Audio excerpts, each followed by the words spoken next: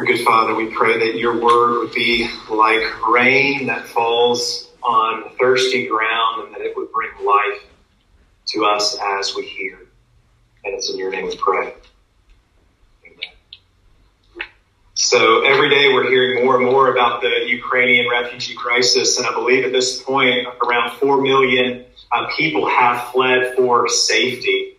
But what that means is that around 40 million people are still there in Ukraine. And from what we can see on television, it is a country that is being torn apart by war. So there are mothers, fathers, children there who have not been able to flee and who have stayed. And what this means is that every morning for them, they are all waking up in a war zone, in a high-risk territory, this place where the stakes is high. And as the fight is raging, they continue to ask of a watching world, who will fight for us? Will anyone fight for us? And as we walk through the book of Exodus together, Israel, the nation, is facing these similar challenges. We are in trouble. We are not in power. We need help. And who, if anyone, will come and fight for us? And what we see in this passage before us is a God who looks at this people and says, I will fight for you. I will do for you what you cannot do for yourself. There's no shortage of bad examples in fighting in which people just turn against each other in cruel ways. But there is also a good kind of fighting, of taking up the cause of someone in need and doing whatever you can do to help them. If God is going to rescue Israel, and if God is going to rescue us, then God is going to have to fight for us. And that's what we see this morning. We're going to see God fighting for his people in three very specific ways. God fights for his people in love. God fights for his people in power. And God fights for his people in Jesus. So God fighting for his people. Love, power, Jesus. And along the way, what it all means for us. So first, God fights for his people in love. There are 4 words spoken by God that are repeated over and over and over again throughout not only this portion of Exodus, but also before and after. And these 4 words are spoken with intensity and with conviction.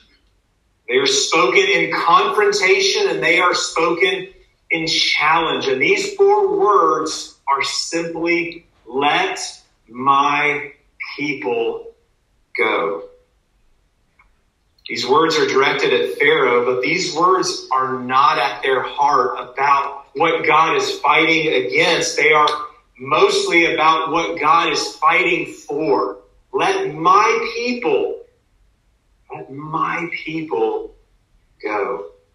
These are God's people that he has set his everlasting love upon, and they are in trouble. They are enslaved. This is what we've been seeing over the past few weeks. They are beaten down. They are victims of terrible violence, even against the youngest in their community, against their very own children. And they are in trouble, and they are helpless to do anything about it. And they need someone to do for them what they cannot do for themselves. They need a God who will fight for them. Remember, back in chapter 3, what God said to Moses. He said, I've seen the affliction of my people, and I have heard their cry, and I know their suffering, and I have come down to deliver them. What I hope you hear even now in those words is a strong love that says, I see you, I hear you, and I am coming for you. But for the people of Israel, when they hear this, their suffering is so strong that that news seems like it is too good to be true. And God doubles down on his promise. You'll remember in chapter 6, this repetition. I will. He says, I will bring you out. I will deliver you. I will redeem you. I will take you to be my people. I will be your God. I will bring you into the land. I will give it to you. Why? I am the Lord. Those are powerful statements that are not said lightly, which brings up the question, who is this people? That God would say these things about them, that God would show such commitment and such devotion. Chapter 19, God says, these people are my treasured possession. They're treasure to me. They're prized. Chapter 4 gets even more intimate, where God says, this people, they are my firstborn son. So that what we are hearing in this confrontation with Pharaoh, let my people go, we are hearing a fierce parental love. A kind of love that says, I will do whatever it takes to rescue you. If you haven't seen the movie Taken, it's about a young girl who's been abducted on an overseas trip, and she finds herself trapped in this web of powerful crime lords, and she's going to be trafficked and sold and really lost forever to everyone who cares about her, everyone she knows and loves. And all looks like it's lost, except for she has a father who vows to do whatever it takes to find her and bring her back. And when he's on the phone with one of the captors, he says, I don't know who you are.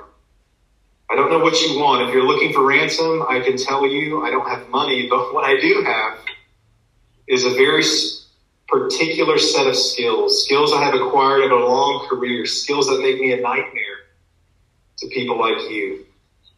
If you let my daughter go now, that will be the end of it. I will not look for you. I will not pursue you. But if you don't, I will look for you and I will find you. And that's basically what he does. And at the end,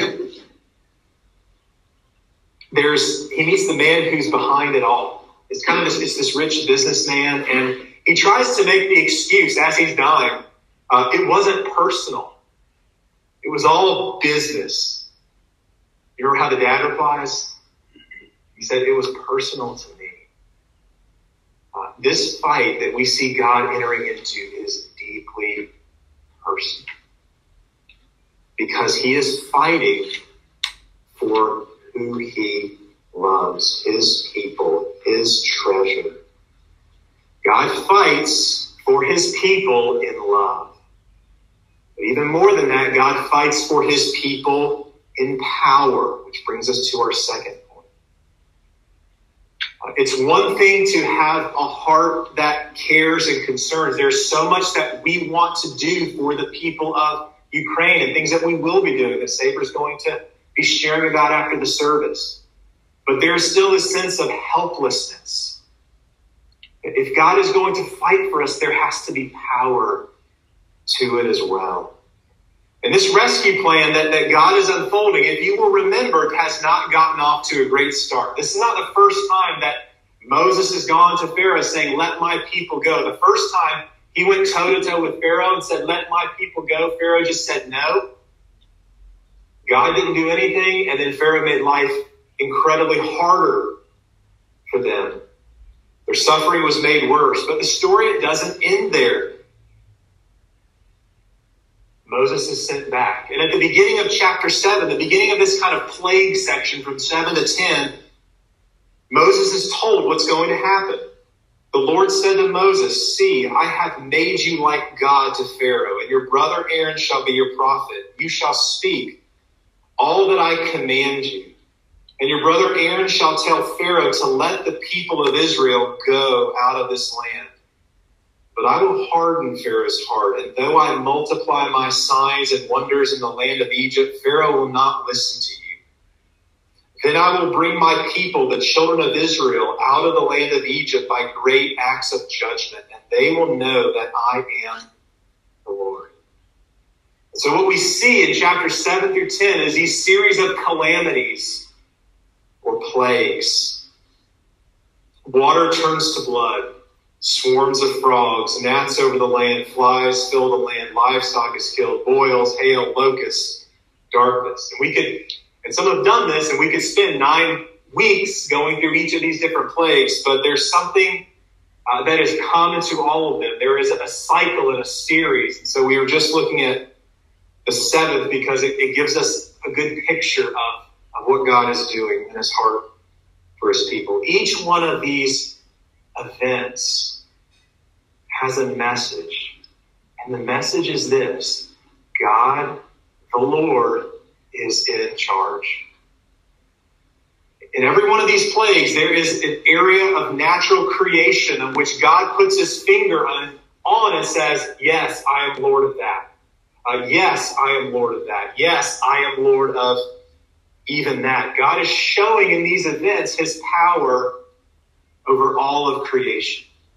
But it's even more than that, because in this culture, the realm of nature was divided up into different areas in which different deities had control over them. So in the land of Egypt, you had a plethora of many gods, and each had a designated authority over a certain aspect of this.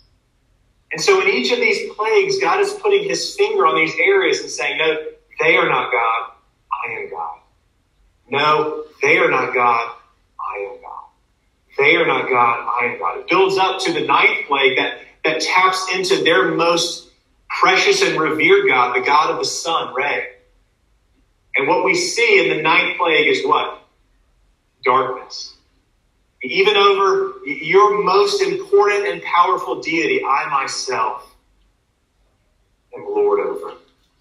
One by one, God is putting his finger, showing that he is the one with the power, who has the power to fight for his people. But we see his power at work not just on a very cosmic scale, but also on a very personal scale, showing that he's also God of the human heart as well. There's a repeated theme that if we were able to read through all the different plagues, you would see this cycle of something happens inside Pharaoh, and it has to do with the hardening of his heart. And part of what makes it difficult to understand what's happening is the different ways in these 9 cycles that it's described. Sometimes it's described as Pharaoh's heart is just hard. Sometimes it's described as Pharaoh hardening his own heart. And other times it's described as in the latter plagues as God hardening Pharaoh's heart. So what is happening? What I don't think is happening is like what happens in the movie Inception, if you've seen that, where they're working in this dream world where they go into dreams, and what they're trying to do is either extract ideas or do what's called inception, and that is plant new ideas with the hopes that these new ideas, these foreign ideas new to the host, will grow and change.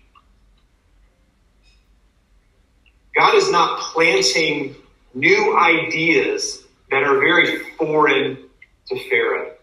What we've already seen in the narrative throughout is that Pharaoh is already acting on his own will against the people, doing violence, doing oppression. And what God is doing is handing him over to what is already there. Oftentimes when we think about God's wrath, we don't talk about it a lot, but we tend to have this picture of uncontrolled rage.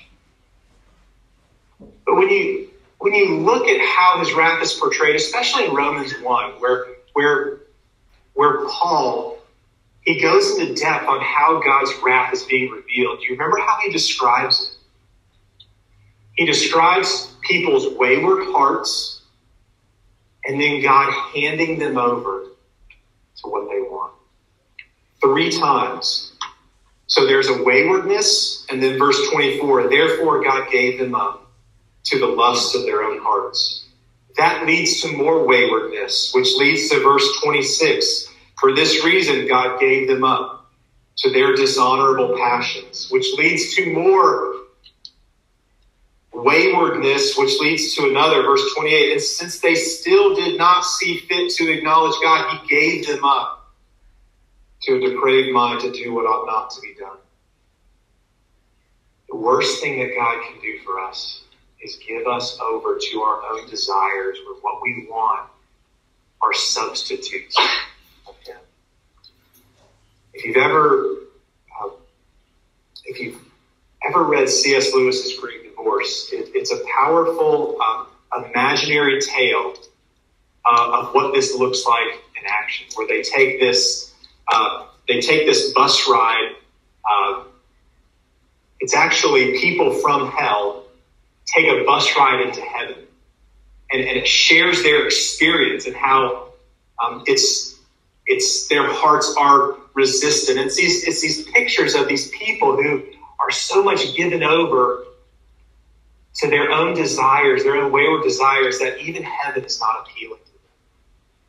Their hearts are resistant to it. And at one point, as one of the kind of the guides is guiding this person, he says there are only two types of people in the end. Those who say to God, thy will, your will be done. And those to whom God says to them, thy will be done. What we see here is God saying to Pharaoh, your will be done. You want to crush these people? You want to hold them in slavery? You want to destroy them? Go at it. But I'm not going to let that happen. It's a story of fierce love. And it's a story that Paul brings out in our New Testament lesson, which is actually one of the most controversial, probably the most controversial chapter in all of Scripture, because it deals with some of these questions of sovereignty, of God being in control, and what does that look like? Is God just? Is he unfair? What does it mean for us? But it's interesting, at the end of that passage in your bulletin is this quote from the book of Hosea, which, if you'll remember, it's this love story of God pursuing his wayward people who are compared to a prostitute. It's giving their love to all other lovers, and God is relentlessly pursuing them. And what God says here in Hosea is that he is going to expand his pursuing love so that it's going to go towards all the nations. Look at the quote. He says, those who are not my people, I will call my people. And those who are not my beloved, I will call beloved. And in the very place where it was said to them, you are not my people, there they will be called sons of the living God. How does that kind of rescue that includes us, happen? And this brings us to our final point. God fights for us in love. He fights for us in power. But most importantly, he fights for us in Jesus. Exodus is the story of God bringing his people out of slavery, of rescuing them in order to bring them into a relationship with himself. As one of my seminary professors said, Exodus is about two words: rescue and relationship. You could say that's the story of the whole Bible, about God rescuing a people whose problem runs deeper than slavery in a foreign land, who is rescuing them at great cost to himself in order to bring them into a relationship with himself and to be a part of his kingdom that he is building. And what we see is this is not an easy task. If God is going to rescue us, he is going to have to fight for us. He's going to have to be like that fierce love of a parent that says, I will do whatever it takes to bring you to myself. And this is exactly what he does in Jesus. In Jesus, God is saying, I'm going all in. All the chips, I'm pushing them all in for you in order to bring you back to myself. In Jesus, God is breaking into our world in a way like never before, in order to fight for us in a way like never before. This entry, this invasion, this incarnation is said again and again to be an act of love, of loving pursuit, of a parent's loving pursuit. but it's also an act of power. The Gospel of Mark brings this out particularly well. When Jesus shows up, he says, the kingdom of God is near, and I want you to repent and believe the good news. He begins then to manifest his power. Do you remember what you see? We see scenes of wind and waves threatening those that he loves, and Jesus and his power saying, be still. We see Jesus encountering sickness and suffering, and he puts his hands on people and he says, be well. We see people whose lives are dominated by the powers of evil, and Jesus speaks words of power saying, be gone. We see people weighed down with guilt, with shame, and Jesus in power says, you are forgiven. And Jesus sees people who, no matter how hard they try, they cannot escape death. And he says, I am the resurrection and the life. Though someone die, believes in me, will live. Jesus, the plagues were these works of decreation and judgment. As Jesus comes and works these miracles, he is making creation whole. That is the rescue. But in order for this victory to be sure, to really win for us, Jesus must lose. Let that sink in. To win for us, Jesus must lose. The cross is Jesus facing the ultimate defeat for us, paying the ultimate price, making the ultimate sacrifice in order to somehow win this battle for us. It may not feel in our lives that God is fighting and winning all the battles that we want, but on the cross we look and see that Jesus has fought and won the battle that we needed to rescue us and to bring us into a relationship with him and life in his kingdom now and forever. This is good news. Let's pray. Our God, Father, Son, and Spirit, we thank you for your fierce parental love that says, let my people go. And who pays the price for our release, the redemption cost that we might be yours. Father, would you soften our hearts and not give us over to our wayward desires, but through your Spirit, work in us a renewing work, that you would be the one that we want more than everything, and that you would be our treasure. Because of the blood of your Son, you have made us yours. And it's in his name we pray. Amen.